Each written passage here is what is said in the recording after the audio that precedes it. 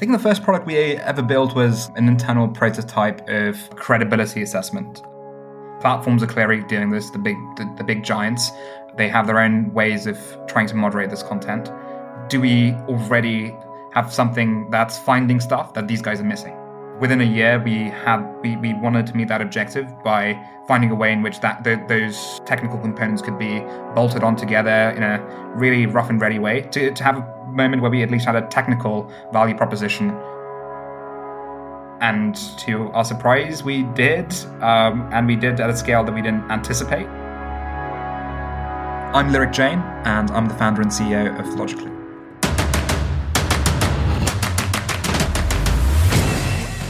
This is Code Story, the podcast bringing you interviews with tech visionaries who share in the critical moments of what it takes to change an industry and build and lead a team that has your back. I'm your host, Noah Labhart, and today how Jain built the platform to address the challenges posed by misinformation. All this and more on Code Story. Jain comes from a family of business people and is an engineer by training. He was born in India and spent the first half of his life there. When he was 12, he moved to the United Kingdom. He's always been fascinated in physical engineering mostly, which is interesting since he plays in the digital space now. He's a huge football fan. That's European football, or soccer for us in the US. In fact, he was obsessed with it while he was attending university, playing the console games and memorizing the rosters and stats for the live sport. He specifically loves Manchester United and typically spent around 20 hours a week watching football. In 2015, Lyric unfortunately lost his grandmother to what he states as health misinformation from forwards on WhatsApp. This, combined with the Brexit happenings, the US elections, and general world events, he started to see firsthand the trend that behavior was being influenced by online activity. This is the creation story of Logically. We work to identify and respond to misinformation and disinformation, what people might generically call so-called fake news. We try and identify it at scale, and we find ways in which we can respond to it. And usually that ends up with us working with various governmental organizations as well as various platforms. What we choose to focus on is really where misinformation and disinformation could have an implication to public health, public safety, election integrity, and national security. Within that entire ecosystem, how do we find a way in which preemptively or at the point of these threats becoming live, we spot them instantly or within half an hour, and also decide what kind of proportionate and effective response to it would be. Kind of when does a takedown work? When does a label work? And when does just putting a fact check out there work? So that's what we do. I never thought in a million years this is what I would be doing. I had a very tracked route until I founded Logically, going through some good universities, wanted to get good grades there, had some internships at what I call the dark side in financial services at an investment banking firm, semi-technical at the time. And the summers post Logically, the hypothetical summers, I was going to be working at a tech organization, kind of a Google, Facebook type organization, and then eventually, maybe 3, 4, 5 years down the line, maybe try my hand at entrepreneurship, because that was a bit of a bug for me. But 2015 and 2016 happened. Outside of the broader implications of 2016, I suppose, 2015 was a really strange year for me. Unfortunately, lost my grandmother to a bit of tragedy due to health misinformation. She was 86 at the time, but she still used WhatsApp and got these awful forwards saying, hey, drink this special green juice, give up your cancer meds, and you'll live longer. And we definitely lost her a lot earlier than we ought to have. That followed by 2016, which was, again, weird because I was in the UK for the first half and in the US for the second half, so I was almost at the right place where the action was that year. And my personal circumstances around the European referendum here in the UK were quite unique. My hometown in the UK happens to be a place called Stone, the highest Brexit voting place in all of the UK. And where I was at the time, Cambridge, the highest Remain voting place in all of the UK. Like, no jokes, literally the two most polar opposite locations and constituencies in the UK. Naturally, the people I was closest to had very different views had access to very different information. And that's where kind of I first started paying attention to how different people that I knew had different social media feeds, had very different views on what the truth was, and started to see that a lot of behavior was being influenced by online activity and even some by malicious actors online. But at that point, it was kind of, hey, this is a problem of the world. I don't know if I'm going to end up doing something about this, but I kept an eye on it. But the same kind of dynamic repeated itself in America when I was in Boston. And at that time, it's kind of how a lot of entrepreneurship stories go, I guess, where I was working on some research at CSAIL and the MIT Media Lab, tinkering with natural language understanding to see what the state of the art could be. Could we get computers to not just do a lot of processing and tagging of content, but actually understand it, and understand it at a scale that then allows them to make assessments on what could be true, what could be false, etc. That's when kind of the aha moment occurred, and it seemed like there was an opportunity technically. With enough support and encouragement, there seemed to be an opportunity as a business, and decided to take the leap to found the company. Well, let's dive into the MVP then. So tell me about that first product you built, how long it took you to build, and what sort of tools you used to bring it to life. I think the first product we ever built was an internal prototype of credibility assessment. More MVP status would be our consumer products, our mobile app. So the two are very related. Kind of the credibility assessment technology was kind of a fundamental milestone for us because we basically have to figure out, hey, platforms are clearly doing this, the big giants. They have their own ways of trying to moderate this content. Do we already have something that's finding stuff that these guys are missing? So kind of within a year, we wanted to meet that objective by finding a way in which those technical components could be bolted on together in a really rough and ready way to have a moment where we at least had a technical value proposition. And to our surprise, we did, and we did at a scale that we didn't anticipate. We thought it'd be a few percent, but it was a lot larger. Some for technical reasons, some for various policy reasons at platforms. And then we decided, okay, how do we package this up into a potential product? Now that we know we definitely have something technically, we decided to focus on the consumer market initially, because at that time there wasn't a lot of recognition around these challenges within platforms. Platforms wanted to do everything themselves and were hesitant to admit how much of a problem it was. So we decided to focus on consumers to say, hey, can we put an experience in people's hands that could be their source of credible information, contextualized to show various perspectives, but also give them a way in which they could, at the click of a button, verify whether something was true, false, misleading, kind of fact check it automatically if possible, or at least get some heuristics around whether to believe it or not. So that was the first thing that we built, and it was very much probably a lesson in how not to build a product, because it was very much technically driven by a lot of academia, a lot of research around, hey, users should like that, this should be good for users. And at that time, that was the make of the team. We were all a bunch of engineers trying to build something cool with very few product people and very few market research people. And although we knew we needed to do that, we deliberately chose to ignore it to get something out there that we thought we would use.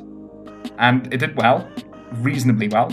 It kind of got a few 100,000 people using it at different moments in time.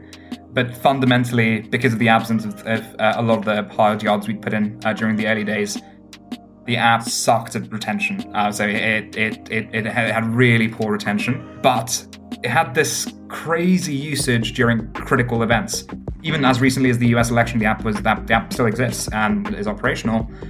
We had a spike where on the date of the debates, kind of over 100,000 people were using the app and actively using the app because we were live fact-checking the presidential debates within the app.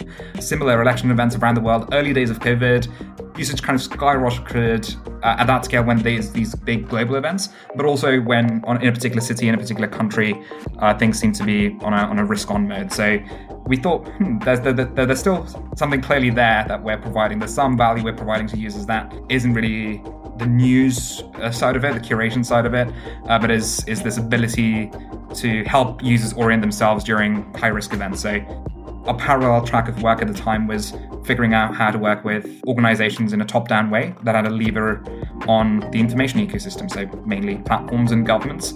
And since then, our work with Logically Intelligence, our threat intelligence platform, and our fact-checking automation platform have really been the two kind of commercial successes that we had to go through the hard yards of learning a few lessons through consumer initially. So before we move on from the MVP, with any early product, you've got to make certain decisions and trade-offs around we're only going to build this to do this thing. And you mentioned it was engineering driven in the early days and not so much product driven. And there's also probably some technical debt you accepted early on. So tell me about some of those trade-offs you made early on and how you coped with those decisions. Kind of an interesting story, because some of this applies to the MVP and some of it applies to kind of the early days of developing of what are today our core products. Kind of the trade-offs we really, pretty much every organization has to make is kind of what are you building, what are you buying, what are you partnering on?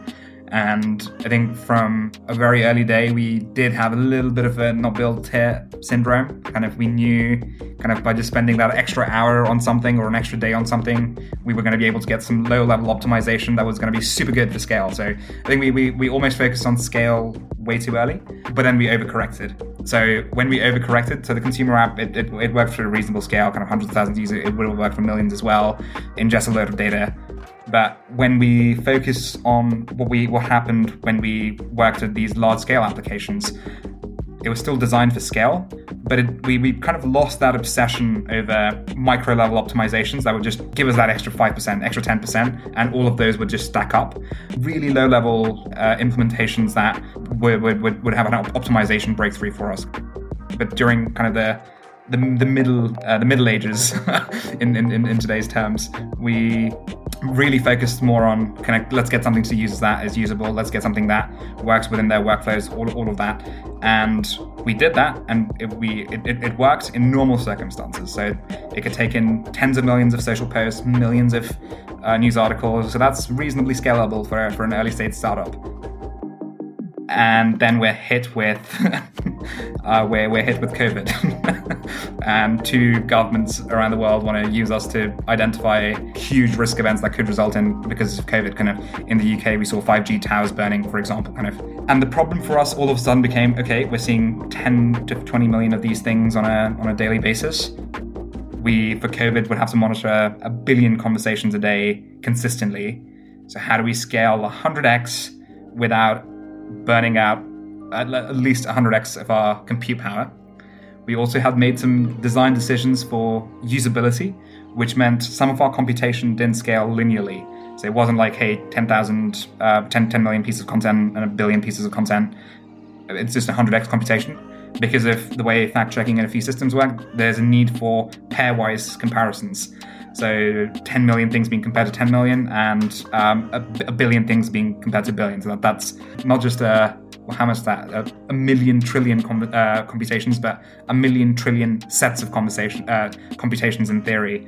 So it's an interesting story around how at different stages of evolution, some of the things that you retain and you bring, especially by having a deeply technical team, sometimes can have a backfire effect, but equally on the other side of things, by rushing things to ensure we get products that are usable to customers quickly, there is also a risk of these black swan events or really high usage occurring that we have no barometer to mention. Kind of as a company, if you'd asked us 2 years ago what's the highest level of volume you'd ever think of going through Logically in the next 2 or 3 years, we probably would have said, okay, fine, we'll 10x our volume of where we are right now, but we had to 100x within weeks. How did you go about building your roadmap after that? All right, so you kind of interwove a few things into your story there, but to organize it a bit, how did you go about building your roadmap and deciding, okay, this is the next most important thing to build? This is an interesting area because I can see a transition in how we've approached building our roadmap. Historically, kind of before last year, I think key milestones are a really good way of orienting a roadmap during the early days. Because in the early days, it's almost existential. If you don't hit those milestones, you're dead, or you have to choose to pivot, or something has to change. So we focused very much on kind of, okay, these are the milestones we have to hit because of various considerations: commercial, clients, investors, technical feasibility, whatever. So having roadmaps focused on those milestone events that aren't too far ahead, within kind of shortish timeframes, was a useful aid for us. Allowed us to ensure that our roadmap was fluid and agile enough to accommodate for various changes that happened as a result of commercial conversations we were having, or as a result of new research becoming available from our own team or by the rest of the world. But it also allowed us to make sure that we got a load of stuff done, a load of technical milestones proven, a load of traction milestones proven, and usability milestones proven. So those were kind of the ways in which we operated, where that existential risk still existed, and there was a risk factor around if milestones aren't going to be hit, there could be changes in which markets we address, what geographies we address, etc. And the kind of missing milestones would significantly influence follow-on business strategy from there on. But as kind of a bit of maturity has come into us as an organization, as well as the product roadmap, and having a solid baseline to work on top of, the way in which we orient our product roadmap has changed quite significantly. Kind of, there's a need for a lot more formal business practices to ensure that views from commercial stakeholders, research stakeholders are kind of jointly introduced into the product roadmap, so that there's also this kind of tech push of, hey, here's the art of the possible and we could do this, as well as kind of clear business polls that are helping influence and shape the product roadmap. We've also had the unusual luxury kind of halfway through our journey so far of having customers pretty much, or lookalikes of our users within our own organization.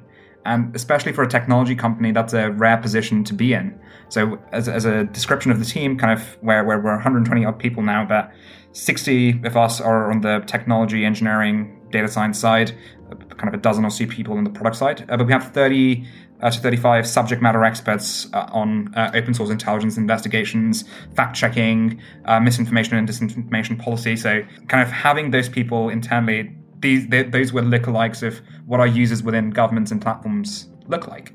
So we were able to get views from our users without even having users. And that really helped accelerate and shape the direction of our roadmap. And it allowed us to test in an environment that was very low risk. So it was an environment where, fine, if some things went perfect, kind of you basically have a very unfussy customer who, if you're solving for their pain point, they will love you. And if we're able to get that validation internally, great. Then we can throw proper product resources into getting it operational, getting it to scale, putting it to alpha beta, and then shoving it into prod. So that I think certainly over the last 9 months or so has been a real success story for us, and we're hoping to continue that.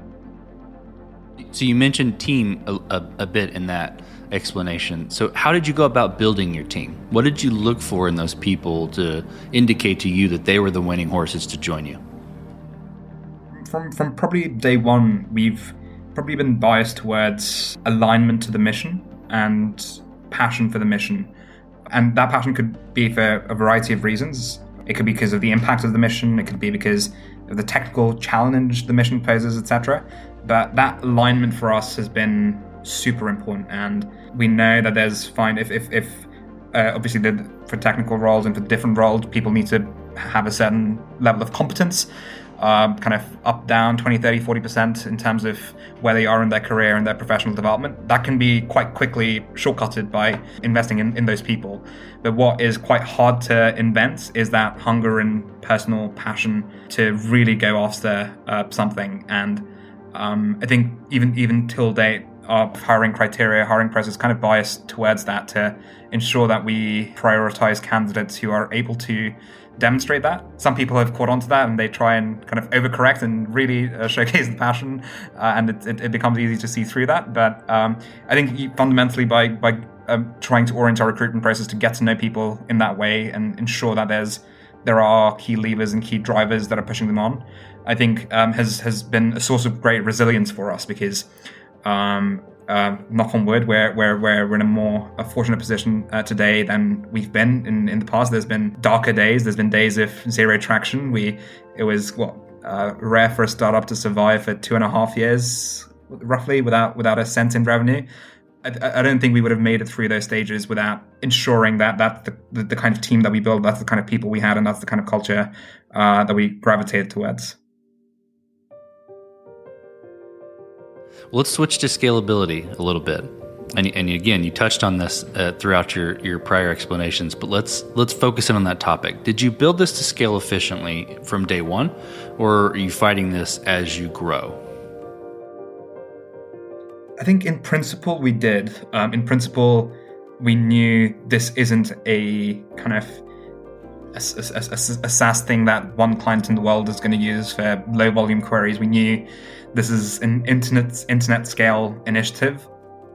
We just, I think, misjudged how big the internet is. Not in as simplistic terms as those, but I think we didn't anticipate how quickly 0 to 1 was going to happen for us.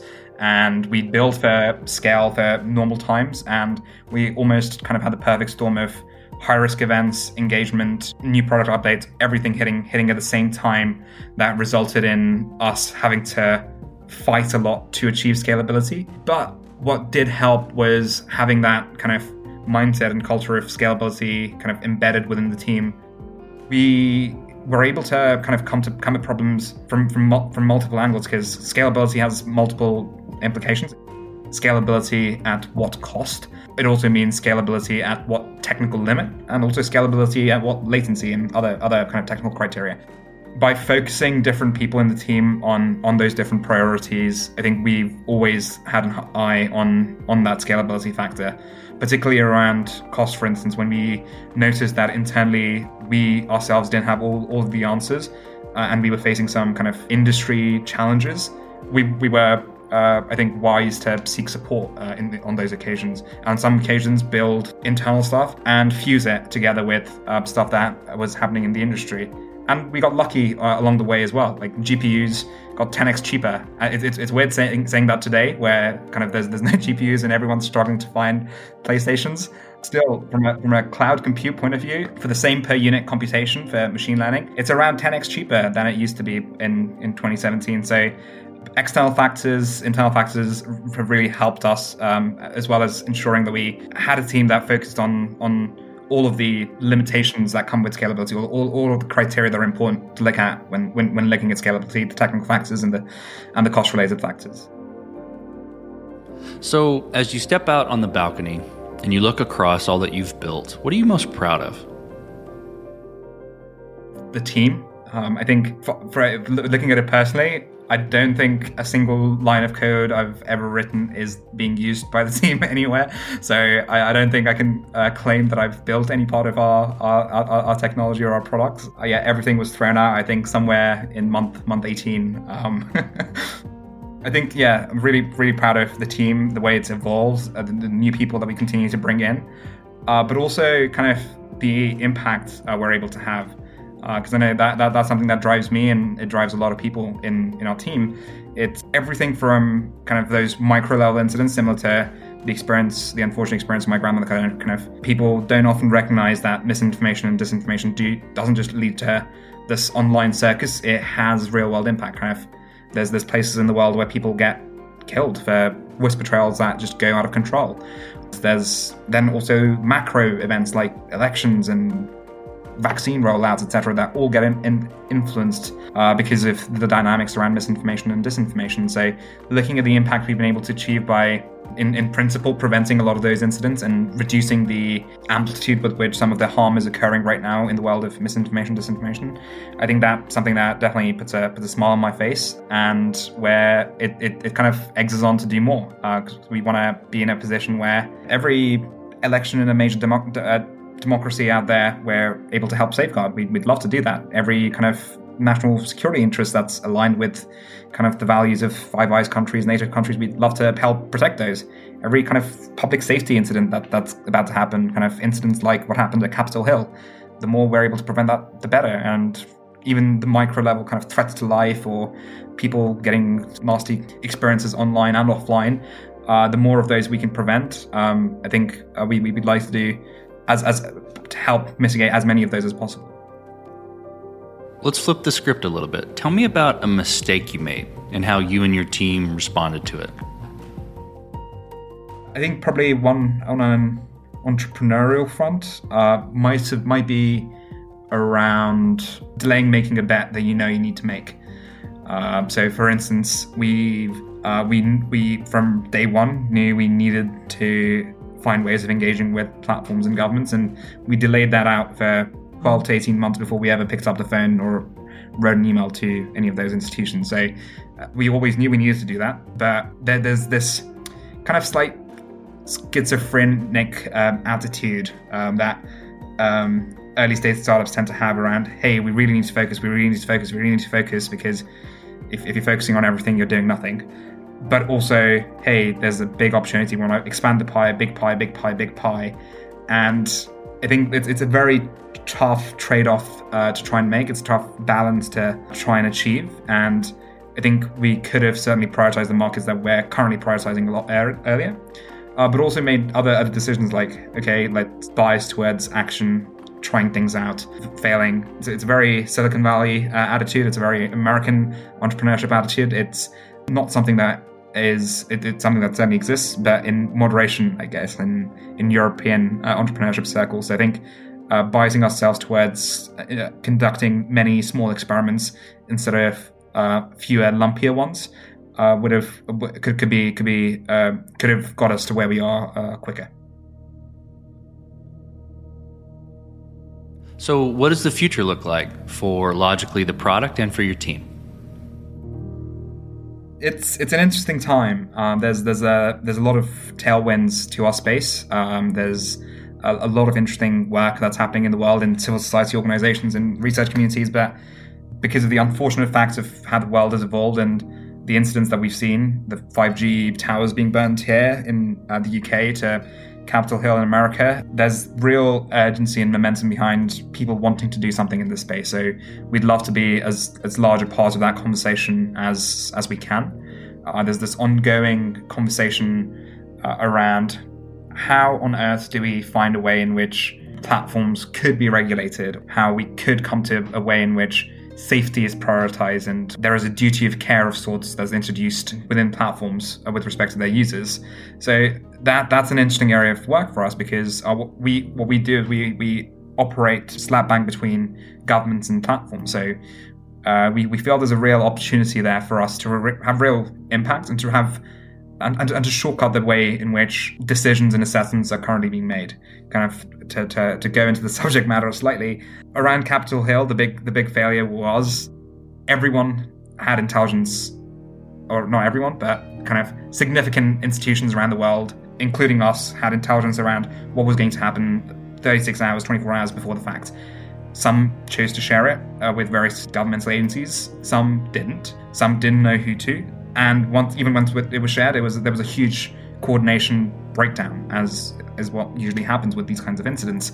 So what we feel we were able to achieve by being someone who hopefully the public can trust, who governments and agencies can learn to trust, and platforms can trust, is become something of an intermediary that is equivalent to an S&P or a Moody's, but for online information and online content. Kind of, they rate financial instruments right now for the level of risk. Why can't we do that with information? Not necessarily deciding misinformation and disinformation, changing the language to this criteria of risk, kind of potential inauthentic account or activity or content online could compromise public health, public safety, election integrity, national security. How do we quantify the level of risk that exists there? And how do we rate the level of risk to a high standard? That's kind of the direction that we're going in. And we'd love to engage with as many stakeholders as possible to try and create that kind of ecosystem, because it's happening in pockets.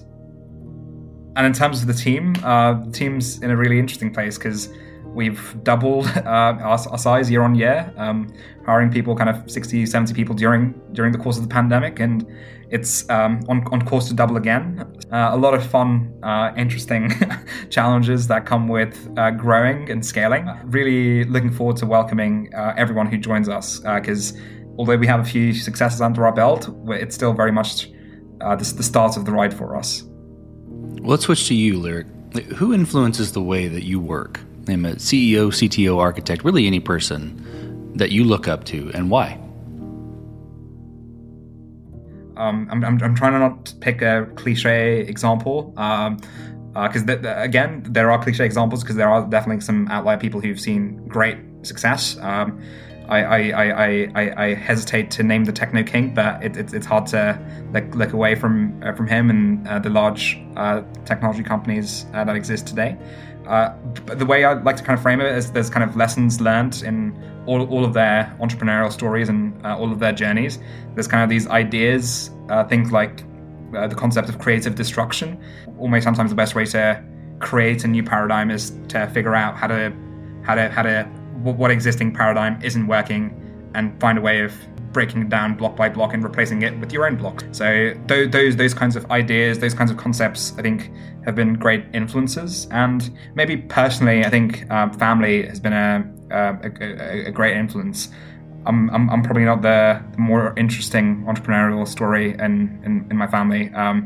My father, for example, he was from a rural area of India. He worked a lot during the early part of his life as a textile engineer, worked in kind of these textile factories, worked his way up to becoming a manager of these factories, and eventually someone entrusted him with running the entire factory, and then he got to own it because someone decided to back him, and eventually kind of he did reasonably well for himself, certainly not a well-known name of sorts, but that journey from kind of one to the stage that he got to, super impressive. The level of dedication and hard work his story is scary sometimes, and I think me and my siblings we try and emulate a lot of that. And having two older sisters, despite one of them studied to be a doctor but then ended up becoming an entrepreneur, so looking at their own stories, the way they're determined in the paths that they're pursuing, really helped influence me during the earlier days. Kind of I almost always felt like a 30-year-old in a 16-year-old's body, and today I feel like a 40-year-old in a 25-year-old's body. So I think that's kind of the foundation that really helped, and I'm privileged to have experienced that. We talked about a mistake, but a little bit different spin. If you could go back to the beginning, what would you do differently, or where would you consider taking a different approach? I'd probably have come to America a lot sooner than I did, and also on a personal level, I'm still not sure where I stand on this decision. But I found it logically between my bachelor's and master's, and I chose to carry on for the first year that I was running the company.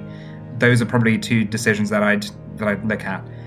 So rolling back the years, I was logically as a concept started when I was in Boston. Later, I had to come back to Cambridge to finish my master's. And at that point, that summer was when I was deciding whether or not to incorporate the company, what to do about pursuing my education further, etc. And the decision to continue was interesting, and it helped sometimes because I was still using the same networks, I was exposed to the same people, advisors, etc. On the flip side, although I was working 12 hours a day for Logically, I wasn't working 16 hours a day for Logically because I had whatever number of lectures to attend, or even the minimal amount of coursework to do. I had to get it across the way.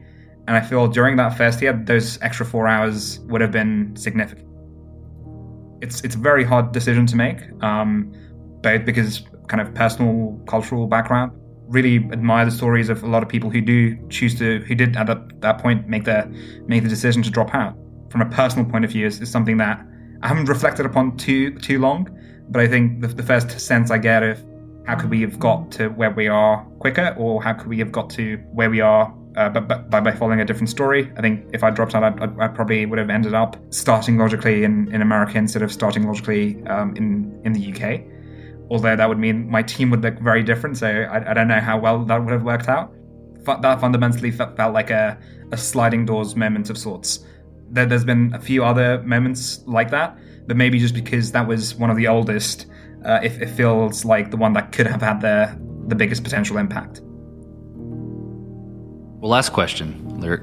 You're getting on a plane, and you're sitting next to a young entrepreneur who's built the next big thing. They're jazzed about it. They can't wait to show it off to the world. They can't wait to show it off to you right there on the plane. What advice do you give that person, having gone down this road a bit? There's this great affinity that the young generation at the moment have around entrepreneurship. I think there's the huge rise in kind of, hey, let's everyone hustle and like everyone can be an entrepreneur, etc. And I think a lot of the positive stories that have resulted in entrepreneur from following the path of building your own startup, etc., are incredibly appealing. However, not a lot of people see the flip side of things. And I was fortunate to have some of that exposed to me at a program called Start MIT, which kind of not only showcased the success stories, but the ones that didn't quite go as well, despite best efforts, despite on paper doing things right. And I think that is something I'd like to try and convey to most people who are looking to start out on the journey. It sounds like a negative point, that almost tries to discourage them, but I think it's important to understand that the journey is hard. It's long most of the time. It's not likely going to end up exactly how you think at that moment in time. And the law of probability suggests that it's not going to work. But there's every reason that it can, and you've got to work to make sure that it can. But at that moment in time, you need confidence in yourself, in your personal context, in your level of psychological safety at the time, to be able to make that decision in an informed way. And I think at the moment we probably are slightly aggressive with how hard we're advertising the culture of tech-led entrepreneurship. Again, it's good. It is regardless of how the journey ends up, it is incredibly rewarding. You learn more than you do doing most things, but the physical, mental, social toll that it takes is significant. Some people find ways of mitigating that, but not a lot. And examples of, especially within the first 2 years, when it's usually just the founding team and very few other people, of burnouts and crises is quite high. So that's a long-winded way of saying to whoever's next to me, are you sure you want to do this? And if you're sure you want to do this, why you? And I wouldn't dwell on that point too much, but certainly ensuring that the person knows that, yes, this is definitely what I want to do and I want to commit the next decade or two of my life to this. It needs to be a well-reasoned, rational decision, which can have emotional factors, but it needs to be a decision that the person is making, not just because of the momentum behind them, but by fairly evaluating their situation. Well, Lyric, thank you for being on the show today. Thank you for telling the creation story of Logically. Right. Thanks, Noah. And this concludes another chapter of Code Story. Code Story is hosted and produced by Noah Laphart. Be sure to subscribe on Apple Podcasts, Spotify, or the podcasting app of your choice. Support the show on patreon.com/codestory for just $5 to $10 a month. And when you get a chance, leave us a review. Both things help us out tremendously. And thanks again for listening.